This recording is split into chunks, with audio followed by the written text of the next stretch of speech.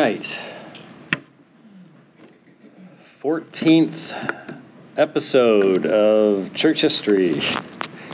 Like I said, I think last time we did right at 52. Well, you're not going to get through that fast this time. We're moving a little more slowly. Maybe it's because I've gotten older, or I don't know, but we're moving a little more slowly.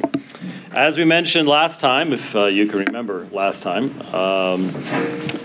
we mentioned that the next subject in our study would be that of the issue of persecution, and especially that this would be rather relevant to our day. Not only do we have a long history of persecution in the church, we have many believers experiencing persecution today.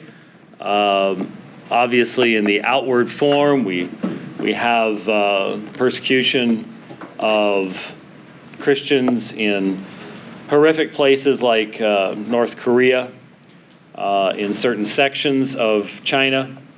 It's interesting, Chinese persecution is very similar to Roman persecution. It sort of depends on who's in charge in what area and what day of the year it is. Very similar along those lines. But obviously, there's tremendous persecution of Christians in Muslim lands.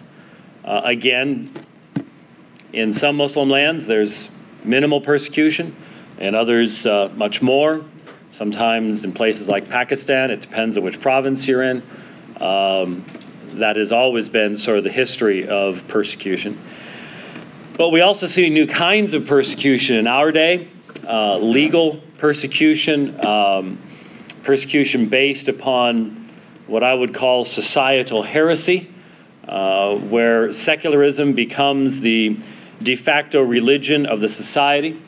And so it was a fascinating thing to see pictures of police, and this wasn't Christian persecution, it was actually, well, to be honest with you, a persecution of Muslims.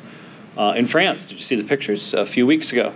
Of French police on French beaches demanding that Muslim women remove the burkini, which is basically a burqa for going to the beach in.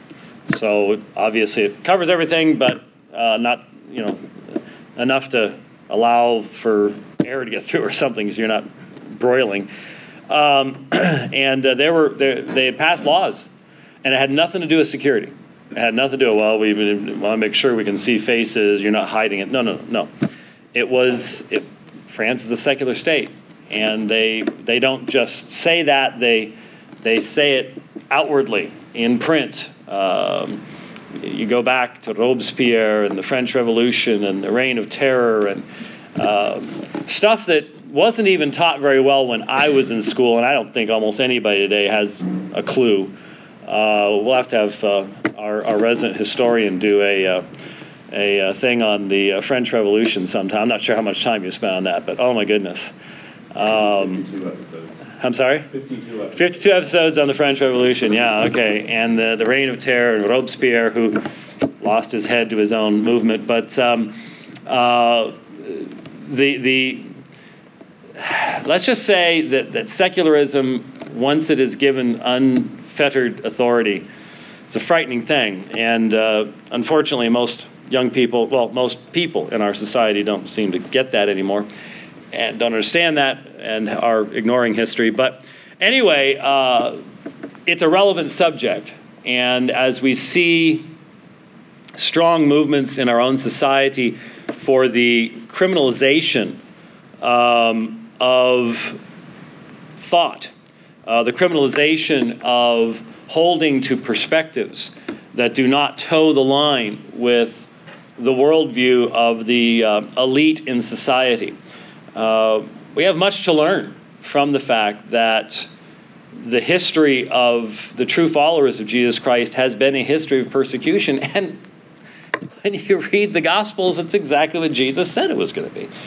It's amazing how often we're like, oh, we just can't believe this is happening. And when you have these long sections of Scripture saying, do not marvel, do not be surprised that the world hates you. It hated me first. And I guess we don't want to hear those things or remember those things or whatever else it might be. And so there's much to be learned. We're not the first Christians to face the subject.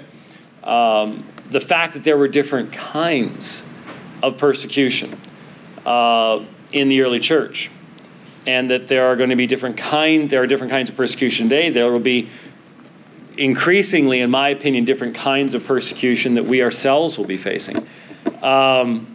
Very important to realize this and to recognize this, and maybe something we can learn. Like I said, when we started church history, it's the one time we can sort of hold a mirror up to ourselves. We can ask, all right, if we believe Christ promised He's going to build His church, there have been people with the Scriptures and the Spirit of God in the past. How did they handle these things? And we can learn from their mistakes, as well as maybe being challenged to go, well, if we think they're mistaken, why do we think they're mistaken? And how could we do better? These are some of the questions that we would have. And so in essence, as you look at the history of the church from the time of Christ onward, from AD 30 to AD 250, what you have is local, occasional persecution. And it can take different types. At first, in those places where the Jews have authority, you have persecution from Jewish individuals, or the Jewish hierarchy. And so you have Saul of Tarsus, and you have the stoning of Stephen, and you have the forbidding by the Sanhedrin of anyone to speak in Jesus' name, and things like that. And then once the Romans get a clue, somewhere around the year 50, that this Christian movement is different from Orthodox Judaism, then you start getting Roman persecution as well. Up until that point, you even see in Acts where some of the Roman rulers are like, this is, don't bring this before me. This is some type of argument amongst you all. You all go argue about these things someplace else. And they sort of saw Judaism and Christianity. Christianity is just a little sect, a new sect of Judaism. And there had already been developed an understanding between Judaism and the Romans concerning what they could and could not do. And so once that protection of being a Jewish sect was removed, then Christianity was exposed to the full fury of the Roman Empire. But again, that persecution waxed and waned and was very frequently very much localized. And so there was a general statement from the leadership of the Roman state from about 50 onwards, and especially after Nero, that Christianity was a religio illicita. Religio illicita, an illicit, illegal religious gathering. Now, a Notre Dame scholar about 3 years ago, well, maybe 2 years ago, put out a book basically questioning the reality of Christian persecution. She wrote her book, I read it as soon as it came out, and I didn't spend much time on it because anybody who reads it realizes what she's done is she's redefined what persecution is. Instead of dealing with it from a meaningful historical perspective, she just redefined persecution that way, defined it out of existence. But there's a tremendous amount of evidence of this, not just from Christian sources, but from non-Christian sources as well. And we know that during periods of time, for example, toward the end of the 2nd century, around 180-ish, in Lyon, there was a intensification of persecution at that particular time. And you would have, just as you had in the martyrdom of Polycarp and Ignatius, you have people being burned or beheaded or fed to the lions as sport and game. But this would happen in a particular area, primarily under the direction of a particular person in authority over a certain region. And so you might have grave persecution here, and the very next principality or the next province no persecution at all or minimal persecution.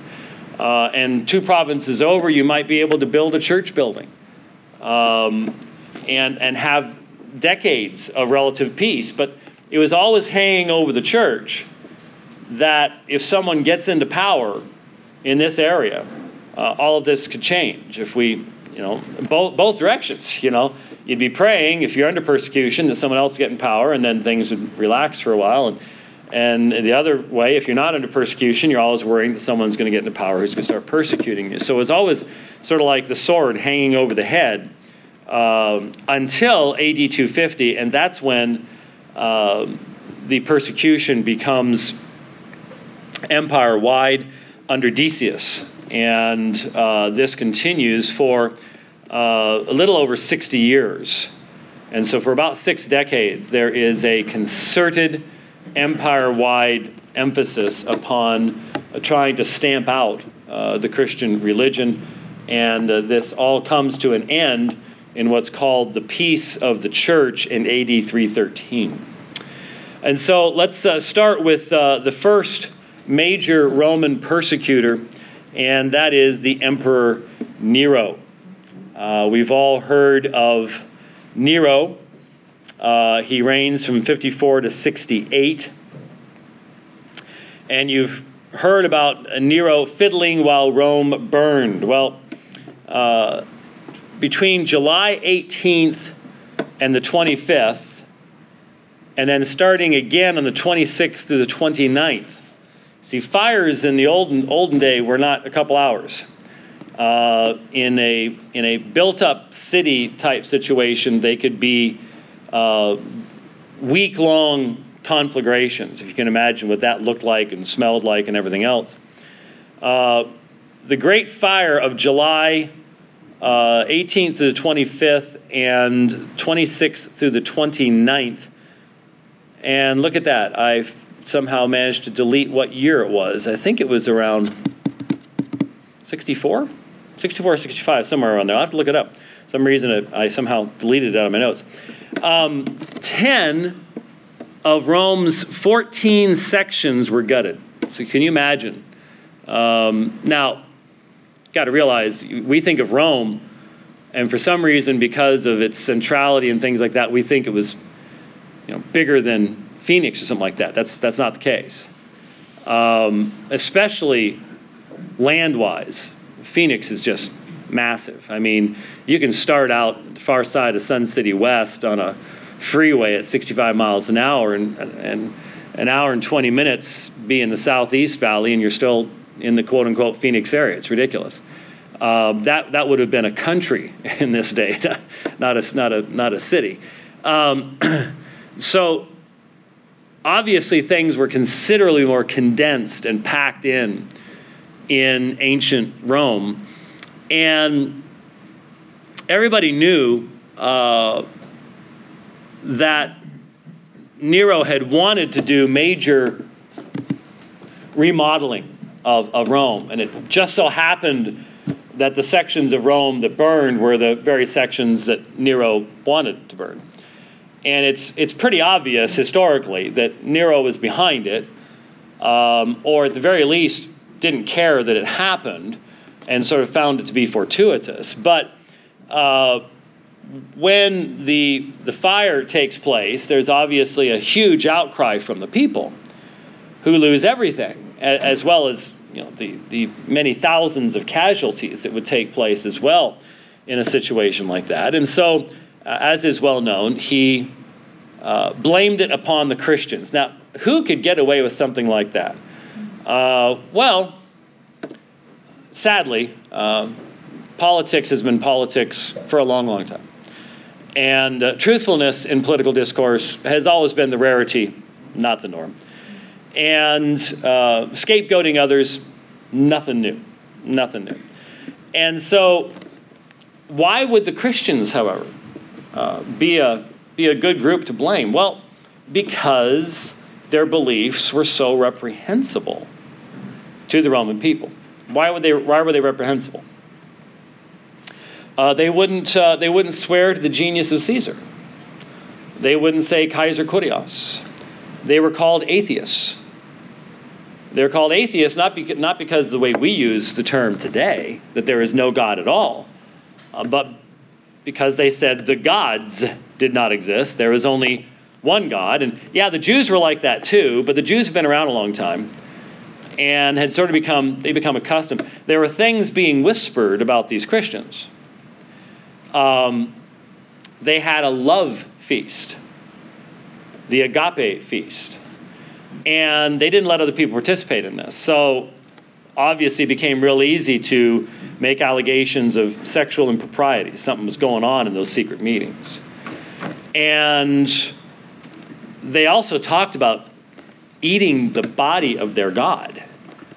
And that's really like cannibalism. That's weird. And so it's real easy to marginalize people you don't know anything about, believe things about them that might or might not be true, but in all probability aren't, and we should probably know that, but hey, that's how it works. And so Nero blames this strange new cult, which is how it was viewed not only by the Romans, but by the Jews as well, for starting these fires. Why? Who knows?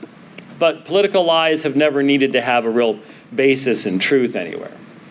And so there is a persecution that begins. Nero himself was quite simply insane. I mean, I think any analysis of Nero has to come to that conclusion. He killed his brother. He killed his mother. He killed 2 wives. He killed the very famous writer, and I don't know how you describe Seneca. He wrote on many, many subjects, but he killed Seneca. And then at the ripe old age of 32 years of age, he killed himself. So Nero is obviously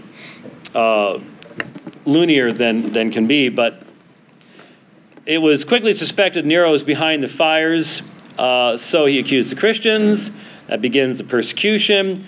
Peter and possibly Paul died in this persecution. We don't know, but the dates seem to line up about right for that taking place, which took place in the region of Rome. Some Christians theorized that Nero was the beast. I've heard of various ways of adding his name up to 666 or 616. I've heard both. Most of you are probably aware that 616 is one of the early textual variants of the number of the beast in Revelation chapter 13. The story is told, and it doesn't seem to be just by Christians, but by other sources as well, that he was so evil that he was known to at once to have had a garden party, and to light the party for his guests in the gardens. He took Christians and wrapped them in animal skins and had them fixed to poles and then lit on fire. And so their burning carcasses in the animal skins would provide the light as he would ride his chariot through the garden amongst his guests, with bits and pieces of human body falling around him. What's amazing to me, to be honest, when you look at many of the emperors, is how long it took for Rome to fall. Things moved much more slowly in the ancient world than they do today. Part of it's simply the reality of communication. Travel and communication. We can travel so much faster now than in the past, and we can communicate with so many more people. Ideas can be promulgated so much more quickly than they could in the past. That it's amazing, given the level of corruption, that the empire lasted as long as it did. Now it was a clear decline. From this time period forward, definitely. But still lasted a number of hundreds of years. You would not expect that today. In today's world, things change much more quickly, I think, than they did in the past. So Nero begins things, but it's a localized thing, and in fact, there really isn't much more official, as in from the emperor persecution until Domitian, who reigns from 81 to 96. So there's about a 15-year gap there. But Domitian went to new heights in promoting the imperial cult with himself as the head. He demanded that he be confessed as Lord and God of all who were under the control of the Roman Empire. Interestingly enough, that's a Granville Sharp construction, and it's used of Jesus in 2 Peter 1:1, maybe as a response to that, if Peter lived longer than that, who knows? We don't know when Peter died or when Paul died. It's all theoretical as far as, tradition might say this happened at such and such time, who knows? All were made to swear the oath by the genius of the emperor. He had statues of himself placed in many temples throughout the empire. Persecution broke out in many places, for both Jews and Christians could not offer the demanded sacrifice. John's exile to Patmos most likely took place at this time. And so, as the imperial cult grows, as there is a more and more of a focus upon the emperor individually, the role of the Senate diminishes, et cetera, then the state is basically saying there can be no compromise here. If we are going to remain the great empire that we are, then we need to be united in our solidarity in what brings us together and gives us cohesion, and that is found in the person of the emperor. We go through history and we find this happens all the time. So possibly at this time period, a lot of people, again, we don't have dates. There are some people who believe all the New Testament books were pre-70. There are some who believe all the Gospels were, that even John was, but most scholars would date at least the Revelation right at this time period, and certainly the historical interpretation has been that John was on the Isle of Patmos in exile when he received that, and that would have taken place during this particular time period. After Domitian, we have Trajan. He was less fanatical than Domitian had been. Still under Trajan, the profession of Christianity was a capital offense. There are letters and discussions from around this time period about what to do in regards to people being accused of being Christians. Obviously, it would be a very useful thing politically. We actually have a very close parallel today. We know that in Pakistan today, one of the most common ways that Muslims take advantage of Christians. Let's say you have a neighbor who's a Christian and you've got a dispute over the boundary marker between your property. All you have to do is threaten to say that you heard that the Christian profaned Muhammad, burned the Quran, whatever else. And that person may well find themselves under a pile of rocks. That has happened. Horrible videos exist of mobs stoning even women accused of profaning the prophet or burning the Quran or wherever else it might be. Often Christians, sometimes not, sometimes Muslims. That type of accusation, especially if it happens to be made somewhere around Friday when everybody's getting out of the mosque after the sermon and are all hyped up, can result in horrific things. So there's a lot of discussion about, well, how do we handle a Roman citizen who's accused by someone else of being a Christian? And basically the answer is, well, even by this point in time, they had learned no true Christian will deny Christ. So if someone denies him and curses him, let him go. If they're willing to offer the sacrifice, they're willing to deny Christ, curse Christ, No basis to the accusation because no Christian will do that. So even the Romans knew that at this particular point in time, which is rather interesting. So after Trajan, for about 60 years, things just sort of go along as they were, with, again, some areas there's more and more Christianity continues to grow, so there's more and more resistance to it, as we'll see in people like Celsus and others when we look at the apologists a little bit later on. But we're just looking at the Roman leadership right now. And so the next interesting person to look at is a fellow that you've heard of before called Marcus Aurelius, the Stoic emperor, 161 to 180. Played so brilliantly in the movie Gladiator, even though they totally messed up all the history. It still made for a great story, but it was all fiction, actually. Well, in the sense that, I mean, there was a Marcus Aurelius, and there was a General Maximus. They just never met because they weren't born, didn't live in the same century. So you just sort of, just move history around a little bit to make it a little more interesting. And so Marcus Aurelius, the Stoic emperor, while persecution had been sporadic up to this time, under Marcus Aurelius it became more acute. Anti-Christian literature began to come out at this time, including, as I mentioned, Celsus's book, The True Doctrine, which really is the first published anti-Christian work. And it's funny to compare it with what is so often produced today. A lot of the same stuff. Very, very similar in its approach, its argumentation, the existence of straw man argumentation, things like that. But the enemy is not all that imaginative, and so Celsus, a lot of mockery and that included in it. And then, of course, for years you have Christians writing responses to Celsus.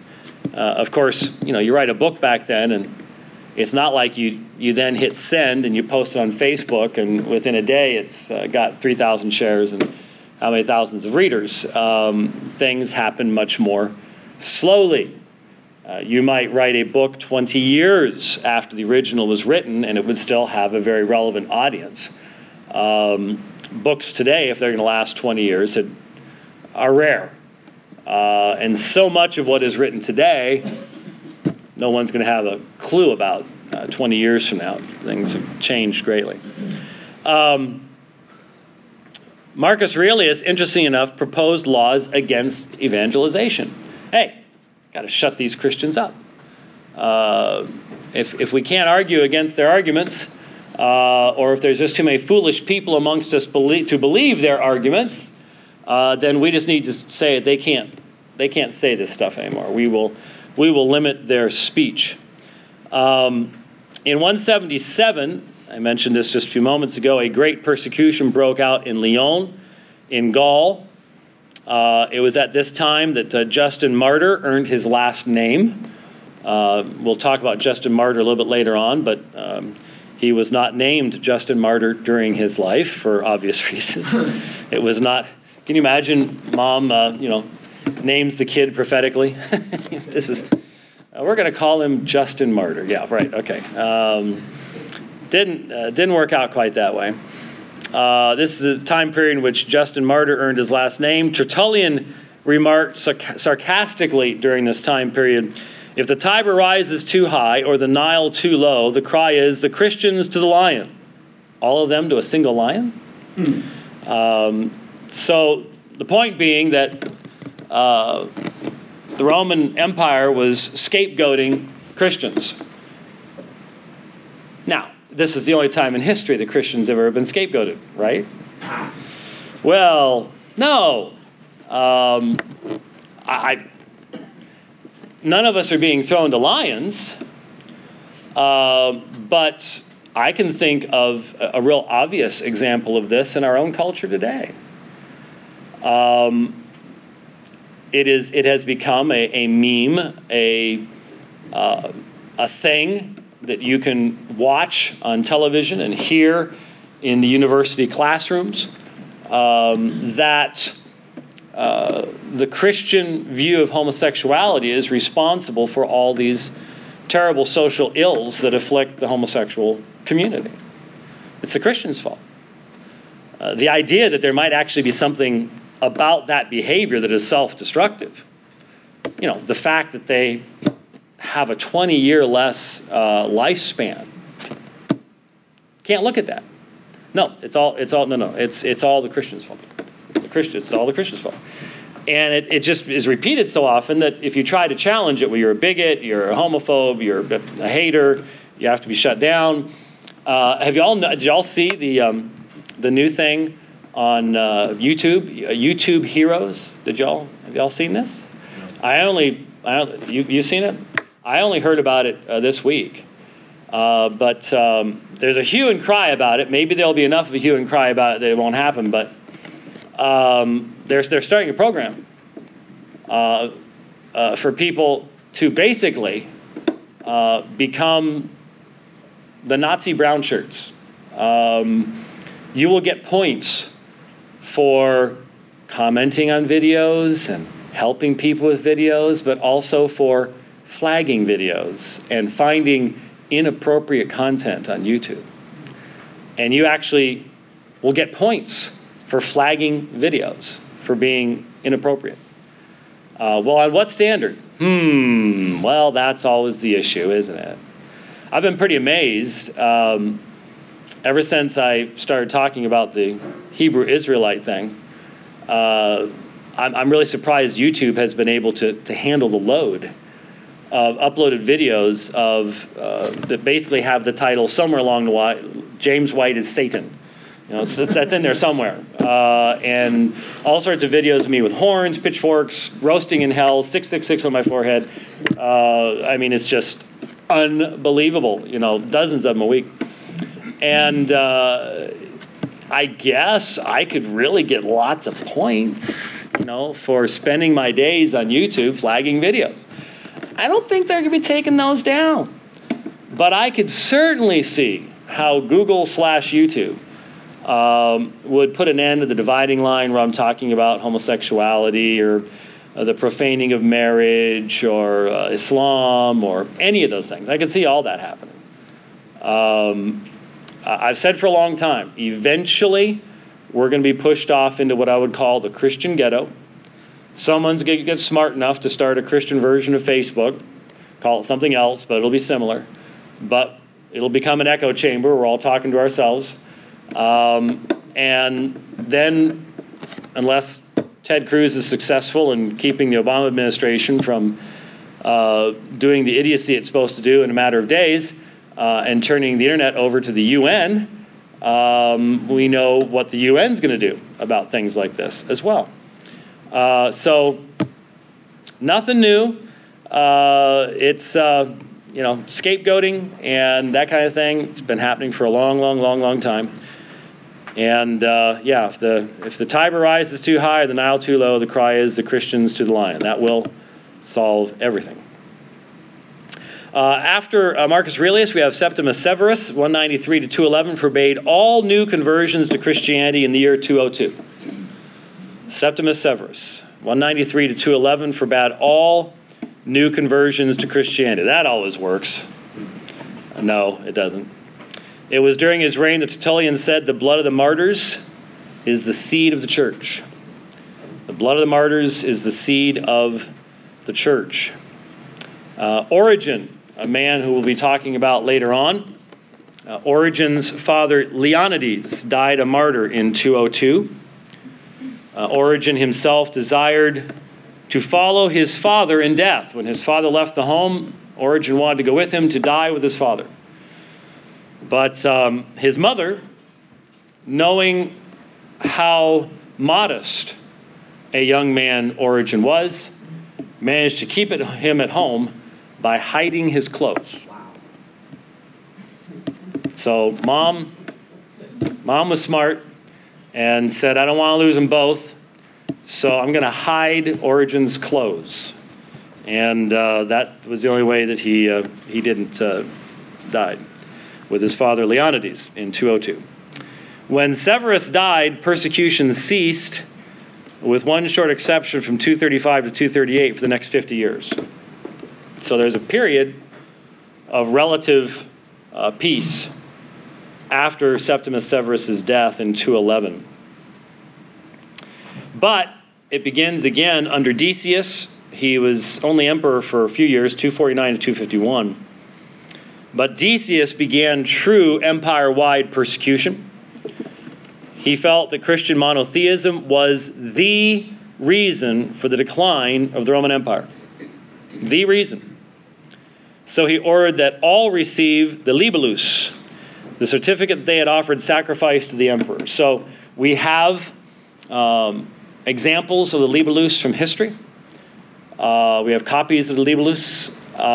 It was a document that you would receive when you offered the pinch of incense upon the altar to the emperor, swear by the genius of the emperor, say Kaiser Kurios, and it was your documentation. And it would be what you would utilize to demonstrate your faithfulness, your patriotism. I mean, this was now a situation was you are a traitor to Rome. You're a traitor to your nation if your ultimate allegiance isn't to the nation, but to this Jesus character. At this point, without any modifications or need for clarification, it is state versus church. It is state versus the faith.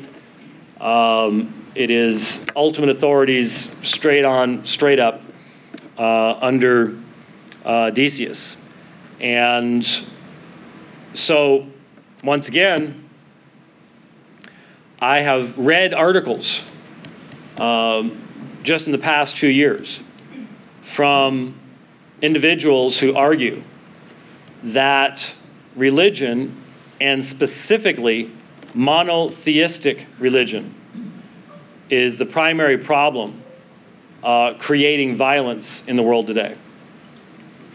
Because polytheistic religion allows, paganism, polytheism, mysticism, all these things allow us all to put the same bumper sticker on our car that says coexist, right?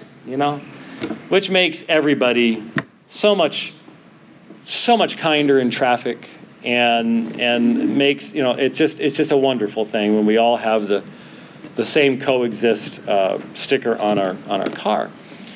And the argument really is, if you're a polytheist, then your God isn't the only God. And your God isn't even the main God. And there is no main God. And so as long as you can have polytheism, paganism, anything like that, then there's no ground for anybody to say, this is the truth. This is the one way. And you see, in their mind, they don't see any difference between us and our proclamation and the Taliban.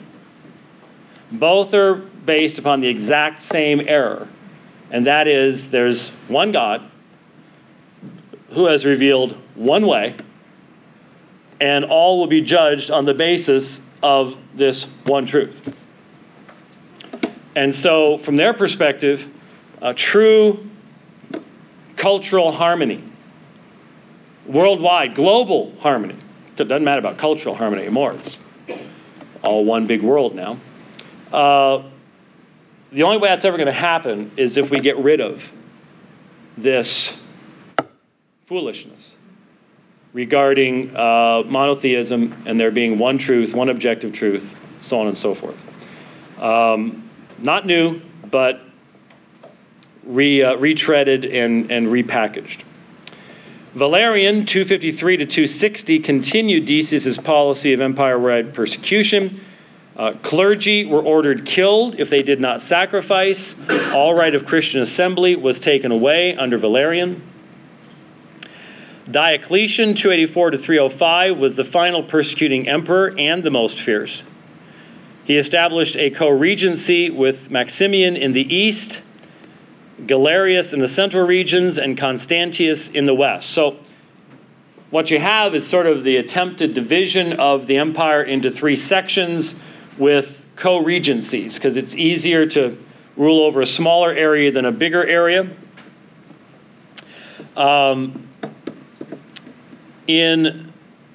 So you've got Maximian is in the east, well, for you, east. Galerius in the central regions, Constantius in the west. Galerius was rabidly anti-Christian.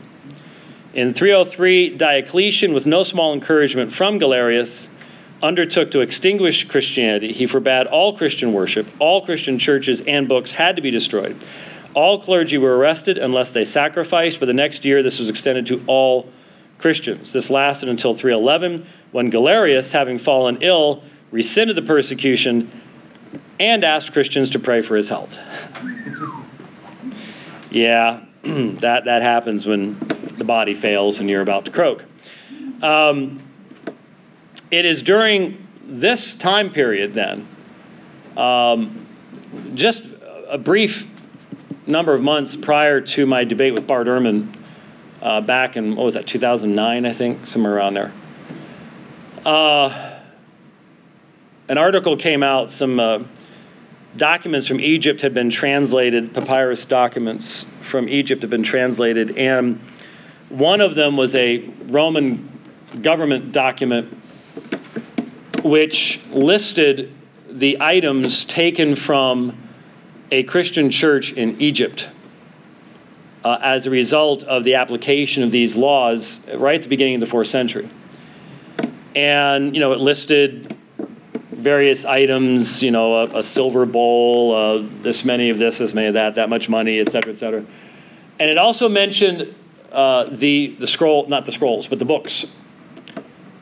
And, the Romans didn't necessarily know exactly what the Christian scriptures were all the time. Sometimes, they might have confused Tertullian's writings for scripture or whatever, but they're basically looking for the Christian scriptures. And it listed, if I recall correctly, 300 books from this one church. Now, if we figure that minimally half of those were actually the scriptures themselves, these were all burned. And it also mentioned that over 300 churches in Egypt had been sacked by the Romans in that time period. So we're talking thousands and thousands of manuscripts. It's amazing that we have as many manuscripts as we have, in light of the fact that during this time period, the Romans were specifically seeking to destroy Christian manuscripts, and obviously were successful in the vast majority of instances in so doing. So finally, Constantine comes to power in the West in 306. He attacked his rival Maxentius in Rome in 312. He defeats him in miraculous fashion at the Milvian Bridge. And in 313, Constantine issues the Edict of Toleration, which we call the Peace of the Church, the end of formal persecution, at least under the lands controlled by Constantine. There's still about another year or so before that becomes fully empire-wide. But that severest time of persecution is 250 to about 311, 313, depending on where you were. And that story about Constantine, I don't have time to go into it right now. I'll try to remember later on. But this is where allegedly Constantine has a vision of the cross in the sky and is told, in this sign, conquer. And so he has his soldiers put the cross on the shields. And Maxentius is in Rome, and he's safe behind the Tiber River. All he's got to do is stay there. But for some crazy reason, he marches out to take on Constantine and is defeated at the Milvian Bridge. And that's why it was considered miraculous. And this begins, truly, the very complicated story of the interaction and connectedness of the state and church. Up to this point, it's been boom, ba, boom, ba, boom, ba, boom. Now with Constantine, what happens when this ceases and this happens? Big story, big story. But there's the there's just the from the bird's eye emperor's view. Now we got to go back and go, okay, during all that time, how did the Christians, respond to all of that? What happened in the church? Because I said almost nothing created more division than persecution did amongst Christians. And so we'll look at that next time. Let's pray together. Father, we do thank you for this time. Again, the opportunity to think back and yet to hopefully receive light from what has happened in the past. We thank you for preserving your church through all these ages. We ask that even in our age, we will be faithful to you in all things. We pray in Christ's name. Amen.